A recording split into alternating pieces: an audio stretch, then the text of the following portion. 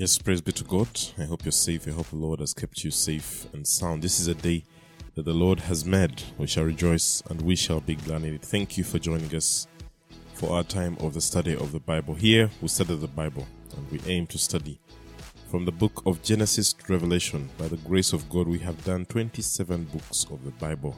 If you've not been able to listen to the podcast that we've done straight from the book of Genesis, you can find them on our app, that's Bible In-Depth Network. You can find them on all podcast platforms like Spotify, Stitcher, Deezer, Apple Podcast, Podbean. You name it, you will find us there. And I believe that the Lord shall speak to you even as you listen. Because, like we say here, there's no limitation to revelation. God reveals His word to every single person who shows need. If you want God to speak to you, my friend, He will speak to you. He's given us the Holy Spirit. We live with Him. We move with Him. And revelation shall indeed come to us. So I ask you to go ahead and listen in and open your heart as you read the word. Open your heart as you listen to the scriptures, and the Lord shall send a message to you for that time. The word of the Lord is new every morning. That's why when you listen today, you get a different message. When you read tomorrow, you can get another. When you read a month later, you can get another, because the word is alive. And it's new in us, and He speaks to us. So I encourage you to please go check all these podcast platforms. You can also visit our website, BibleInDepth.com, and you know everything about the network. And I believe the Lord shall bless you even as you join us. Now, we are handling the book of Hosea, which we started yesterday. And today, I want us to continue with this book. It's a book we know well. It's a prophet we know well who got married to a harlot or a prostitute by the command of God. It's an example that God is trying to show His relationship with Israel, and He did this through this act that this man did. And yesterday we closed off when he's also been told to get another, this time to get a woman or a wife of a man, but this wife having adulterous habits. Yeah. And this all is in description or trying to show the relationship that Israel had with God. And it's being brought out in these scenes that have been created for Hosea to go through. Now, today I want us to continue with chapter 5 of this book. And it starts by saying, "Hear this, O priests, give heed, O house of Israel. Listen, O house of the king." Now, this message is going out to everybody in the land. It's going out to every single person in Israel. To the priest, they are telling you something because you've also been part of the mess. To the people of Israel, they're telling you because you've been part of the mess. And to the king as well, the leaders, yeah, they've been part of the mess. And when Hosea is speaking, he's specifically talking to the house of Israel, specifically these 10 tribes of Israel. "For the judgment applies to you, for you have been a snare to Mizpah, and a net spread out on Tabor. The revolters have gone deep in depravity, but I will chastise all of them. I know Ephraim, and Israel is not hidden from me." Now, when they talk Ephraim is part of the 10 tribes that occupy Israel, but it's believed these were the most dominant of all. So when you hear the name Ephraim being one of the 10 tribes of Israel, it's just the same as Israel, yeah, replaced in some cases to represent Israel. And sometimes when they are mentioned together, it's because one is a dominant tribe of those 10 that existed there. So they are talking about the same region. It shouldn't confuse us when we're reading about Ephraim. So it says they're not hidden from me. "For now, O Ephraim, you have played the harlot." When they're talking about playing the harlot, of course there was the physical, if you take it in physical understanding, that which Israel was doing, that there was a lot of such habits also going on: prostitution, murders, stealing things for the needy, and taking land of strangers and all that. It all happened, but they also maintain the fact that this harlot being talked about is the playing with other gods that's not Jehovah. that they are worshipping other gods that's not the Almighty God. Israel has defiled itself. Their deeds will not allow them to return to their God. Such a statement can get you to a thought that, sometimes when you go so far, it gets hard for you to get back. When you go so deep, it gets hard for you to get back. And it's even worse when you've known the Lord before. Israel has known God. Israel has served God before. Israel has known about the Creator, about the one who saved them from captivity in Egypt. And after knowing Him, they decide, now we should go and do our things. We should leave this God. We should serve another God. And that's a problem that we face. That's a problem that can get to you, that after you have done that, it may get hard for you to get back. And that's what they are saying here, that their deeds, or that which they've done, seems so hard for them to return to their God. And that's not a place that we want to be. That's not a place we want to be. That's why we should not be playing with the devil. We should not be playing with the enemy. Yeah? It's very, very hard that if you start to do such decisions, make such decisions, then you're in trouble, because you may make one and you never return. You may make one and you go forever. And that's what they're telling these Israelites here. Yeah? They're telling them that their deeds do not allow them to return to their God. Yeah? Because they have seen God, they've tested Him, they've seen His goodness, and then they decide to walk in a different way. Hebrews chapter 6 verse 4 tells us, "For it's impossible to bring back to repentance those who were once enlightened, those who have experienced the good things of heaven and shared in the Holy Spirit." Yeah? It's just trying to show us that sometimes after you have walked with God, after you have seen the greatness of God, after you have done those things which God requires of you and have walked with Him and you're His servant and you fall, and sometimes it gets hard. That's why you see, for people who have been in church specifically, and they've been ministers, they've been serving God, they've been good Christians, when they fall, sometimes it gets hard for them to return, because they've tested it and they've taken it for granted. They've taken the grace for granted. Now, similar boat here with Israel. They're telling them it's going to be hard for you, for a spirit of harlotry is within them. They've learned to test other things. Now they don't understand the value of that which they had as Israel. And they do not know the Lord. Moreover, the pride of Israel testifies against Him. And Israel and Ephraim stumble in their iniquity. Judah also has stumbled with them. Now they're talking about Judah. This southern tribe, the other southern kingdom. The Judah comprised of Judah and Benjamin as tribes. The other 10 were on the other side. And they were known as Israel. Now they're referring to Judah as well and saying they'll go with their flocks and herds to seek the Lord, but they will not find Him. At that point come, where you're seeking God but you can't find Him. How does it get to that? And they say He has withdrawn from them. God has taken a break from them. He said, I've seen enough of you guys and all your things that you do. I'm tired. So He withdrew from them. They have dealt treacherously against the Lord, for they have borne illegitimate children. Of course, now this in just plain terms. The union with other nations was forbidden for them.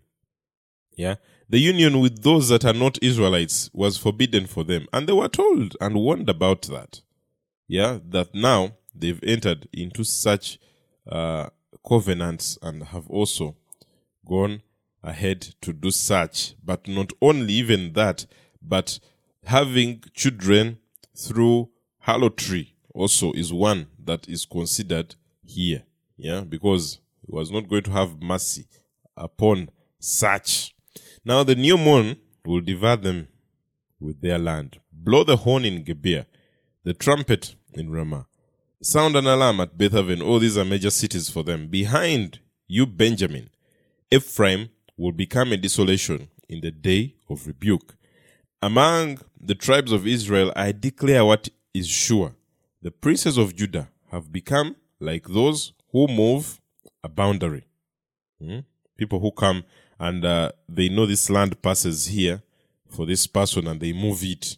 Cheats, liars. And that's what the princes of Judah have become. Yeah, they are not faithful people. That's what he's trying to say there. On them I'll pour out my wrath like water. Ephraim is oppressed, crushed in judgment, because he was determined to follow man's command. Therefore I am like a moth to Ephraim. They decided to follow man's command.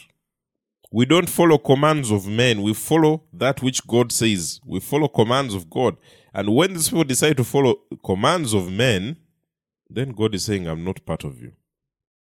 And like rottenness to the house of Judah, when Ephraim saw his sickness and Judah his wound, then Ephraim went to Assyria and sent to King Jareb, but he is unable to heal you. Israel starts to find alliances to help them. You remember when they were in trouble then, they would call to God and he would respond. When they were in trouble then, they would talk to God. But now he says, I've hidden myself from you. Now what do? They look for alliances with nations, other nations. But God says they will not heal you. I'll cure you from your wound, for I'll be a lion to Ephraim, and like a young lion to the house of Judah. Even I, will tear to pieces and go away. I'll carry away, and there will be none to deliver.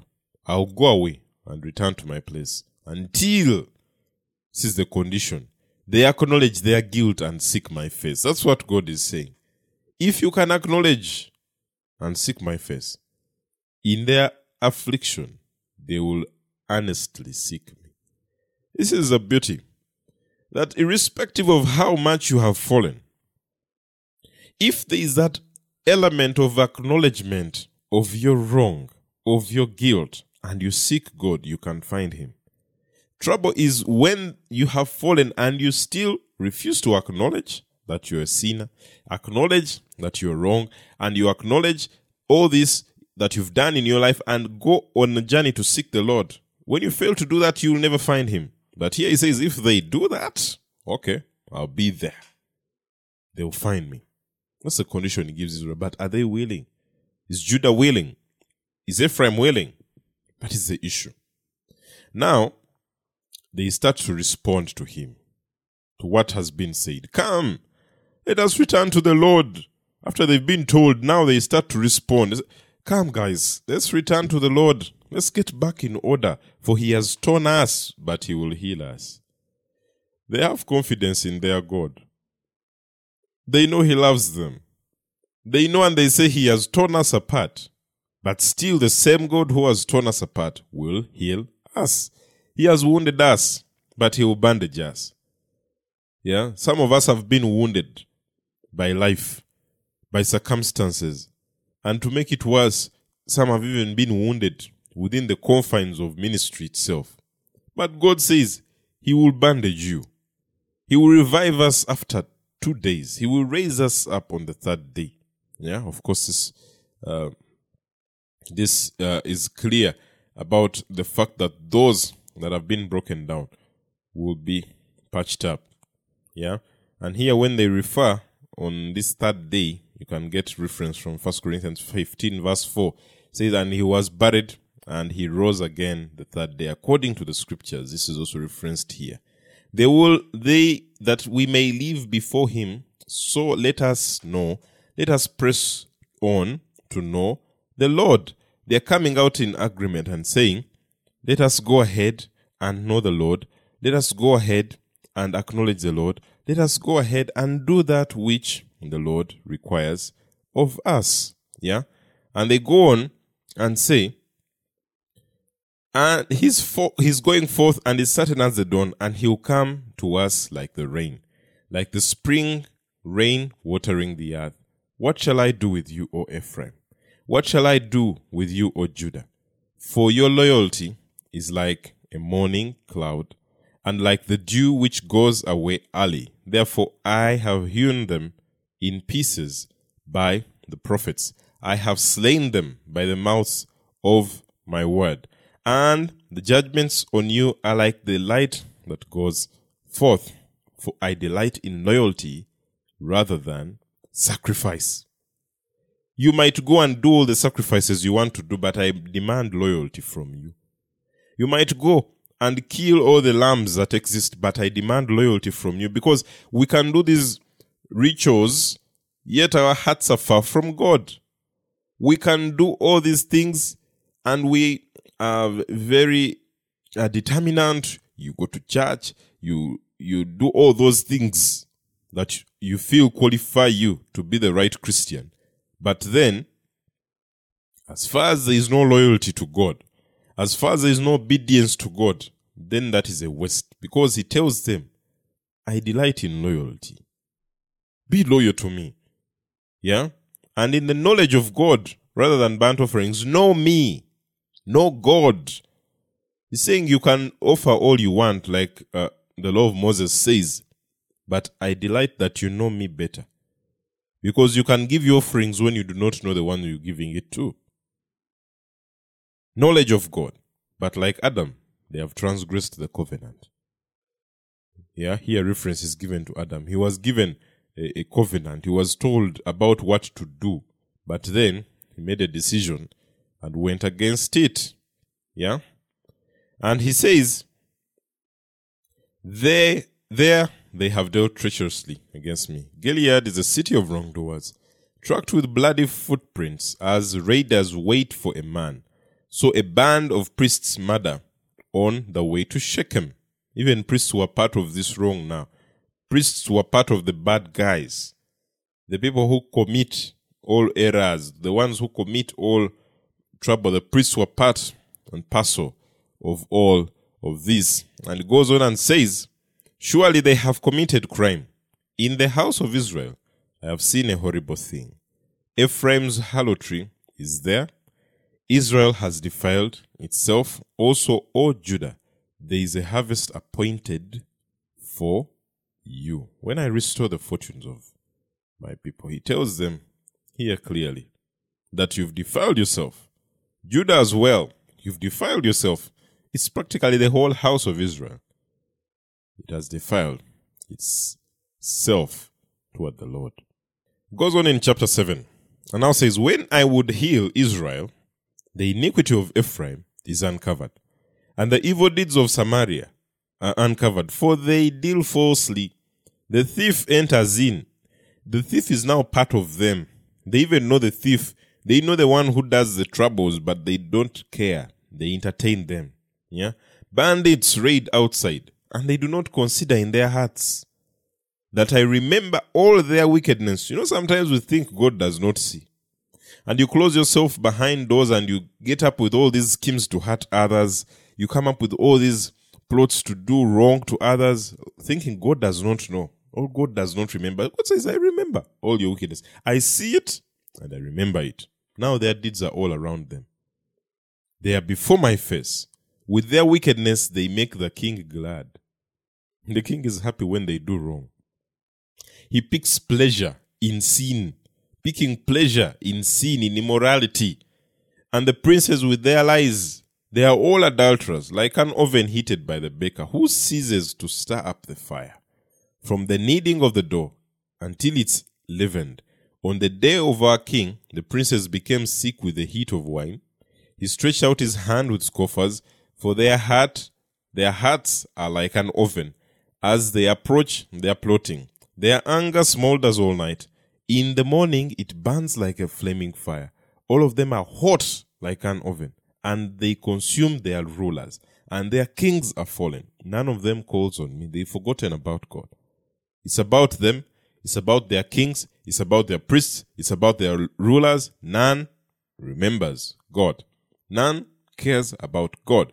And when you read such, it gives you the context in which Israel was in before it's taken into captivity. First, by the 10 tribes into Samaria, and the other 2, Judah and Benjamin, into Babylon.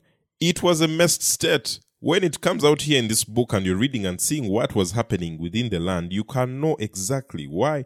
Eventually, God makes a decision and says, you guys need to get into captivity.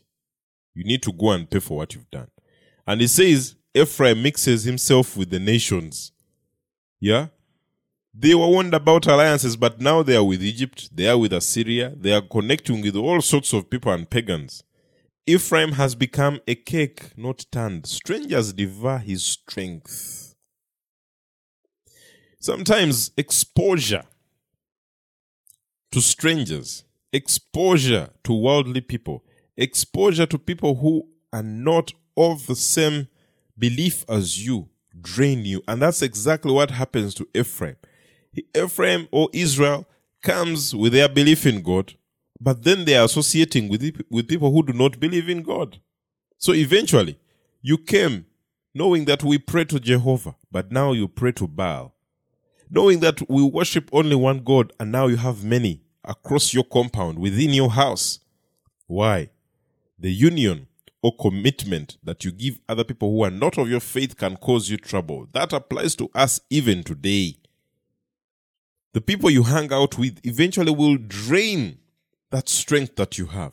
That Christ that's within you is drained by the company that you carry. Same thing that happens to Israel here. And he goes on and says, yet he does not know it. They drain you and you do not know. Before you know it, you're empty. You're speaking like they speak. You're as vulgar as they are. You are going to places that because your strength has been drawn. That's what they did to Ephraim. Gray hairs are also sprinkled on him, yet he does not know it. They are going old and they don't know it.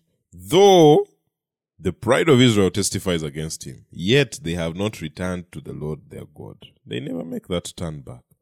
Nor have they sought him for all this. So Ephraim has become like a silly dove without sense. They call to Egypt, Egypt, help us. They run to Egypt for their help. They go to Assyria, Assyria, help us. That's why they want. When they go, I'll spread my net over them. I'll bring them down like the birds of the sky. Since when did they start seeking help elsewhere when I'm their God? Since when did you start visiting shrines for help when I'm your God? Since when did you start looking to people to save you when I'm your God? That's a question to us. And it says, I'll chastise them in accordance with proclamation to the assembly. Woe to them, for they have strayed from me. Destruction is theirs, for they have rebelled against me. I would redeem them, but they speak lies against me. He says, even when they go out there, they are lying about me. They are telling people things. That's not me. And they do not cry for me from their heart. They just cry from their lips, but their heart is far away. When they wail on their beds for the sake of grain and new wine, they assemble themselves. They turn away from me. Although I trained and strengthened their arms, yet they devise evil against me. They turn, but not upward. They are like a deceitful bow. Their princes will fall by the sword because of their insolence of their tongue. This will be their derision in the land of Egypt. Even where they've gone for help, they are going to see trouble. Even where they've run for help, they are going to see and meet trouble. That's what he's saying about these people of Israel. Put the trumpet to your lips, he says. Like an eagle, the enemy comes against the house of the Lord, because they have transgressed my covenant and rebelled against my law. Rebellion, disobedience attracts the attention of the enemy upon our lives. When you live a rebellious life, you attract the attention of the enemy at a higher magnitude that they should come and be part and parcel of you and your affairs. That's why you see, for the case of Job, he just can't be attacked. Why? Because there is a life he lives, there is that which is known of him, and the enemy does not just come and access him. There is a boundary that has been set by a righteous life. But a life that is filled with rebellion, a life that is filled with transgression, a life filled with disobedience, causes the enemy to come against you. And he goes and says, they cry out to me, my God, we of Israel know you. Israel has rejected the good. The enemy will pursue him. When you reject the word of God, the enemy pursues you. That's why those who join into the winning kingdom of God, you will see all sorts of deliverance upon their life. The enemy breaks off. The demons that were tormenting them break off. The attacks stop. because they have joined the winning army. Yeah? When you reject God, the enemy pursues you. You should not be lied to that when you leave God aside, then you are alone. No, something else takes over, and that's the enemy. And that's what Israel is going through now. They have set up kings, but not by me. They have appointed princes, but I did not know it. Yeah? The last appointment here we see is of Jeroboam, that God appoints Jeroboam. What happens next? The rest come. Some are killing each other, others poison each other, then they get on the throne, others are appointed by them. And God says they are putting up kings. I don't know about them. They are putting up princes as Israel, but I do not know it. You know, sometimes you can do things when God is not in them. You can set up appointments, appoint all leaders, yet God says, I do not know such, because I do not approve of their lives. I do not approve of their work. But you've appointed them. Why? Probably you have your own interests. Probably you have your own desires, so you set them up. But I do not have interest in such people, so I do not know them. With their silver and gold, they have made idols for themselves, that they might be cut off. He has rejected your car for Samaria, saying, my anger burns against them. How long will they be incapable of innocence? For from Israel is even this. A craftsman made it, so it is not God. Surely a calf of Samaria will be broken to pieces, for they sow the wind, and they reap the whirlwind. The standing grain has no heads, it yields no grain. Should it yield, strangers would swallow it up. Israel is swallowed up. They are now among the nations. It's like they've lost that position with God, and now they are just among other nations. They are considered as the rest. When they are talking about Israel right now, they are talking about them as the other nations. Like a vessel in which no one delights, for they have gone up to Assyria. Like a wild donkey all alone, Ephraim has hired lovers. Even though they hire allies among the nations, now I will gather them up, and they will begin to diminish. He tells them, because of the burden of the kings of princes, since Ephraim has multiplied altars of sin, they just keep adding to the altars, they just keep adding to the iniquity. They have become altars of sinning for him. They have become altars of sinning. That's where sin is manufactured. At that altar, that which Israel has become, that which Ephraim has become, that is where they even come up with ways to sin, ways to wrong, ways to cause harm to others. They devise means. Though I wrote for him 10,000 precepts of my law. Says I wrote down everything for you. How did you get to that level? There is a word of God for you. There is a whole Bible for us. How do we get to the level that with all that has been written, we still decide to do things that are not worthy of God? And he wonders. He's wondering for Israel here, but even to us today, let's wonder. With the direction we have in the Word of God, how do they take you for granted as a believer? And they start caning you in church.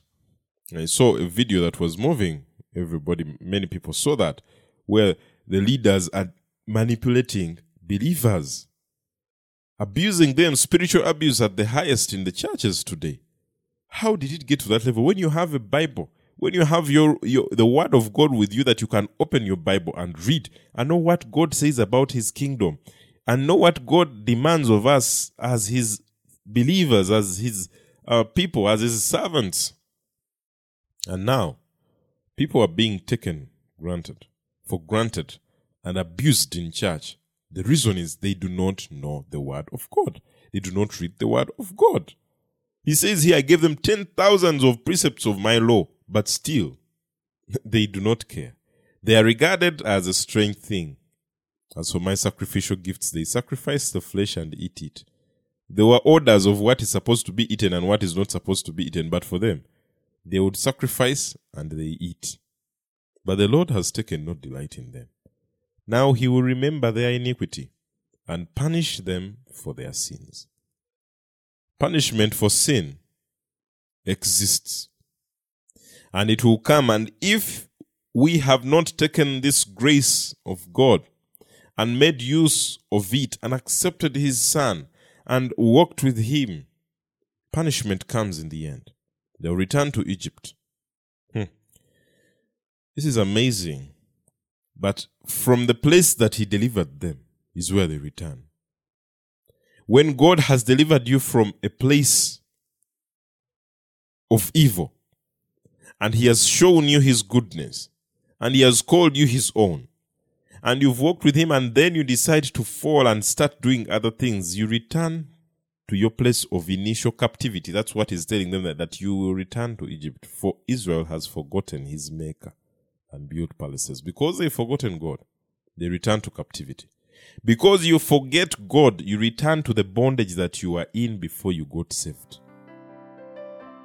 And Judah has multiplied fortified cities, but I will send a fire on its cities, that it may consume its palatial dwellings. This comes to pass, by the way, years later for Judah, because when Nebuchadnezzar comes, he wipes out their city, burns down their walls, and burns down their temple. Reason: they have forgotten their maker. When you forget God, you're prone to destruction. When you forget God, you're prone to return to the captivity that you're in. May God help us never to fall in that boat. Father, we thank you for your word today. We thank you for your revelation to us, and we pray that you help us, that you guide us, that you walk with us all the days of our lives. In Jesus' mighty name we pray. Amen.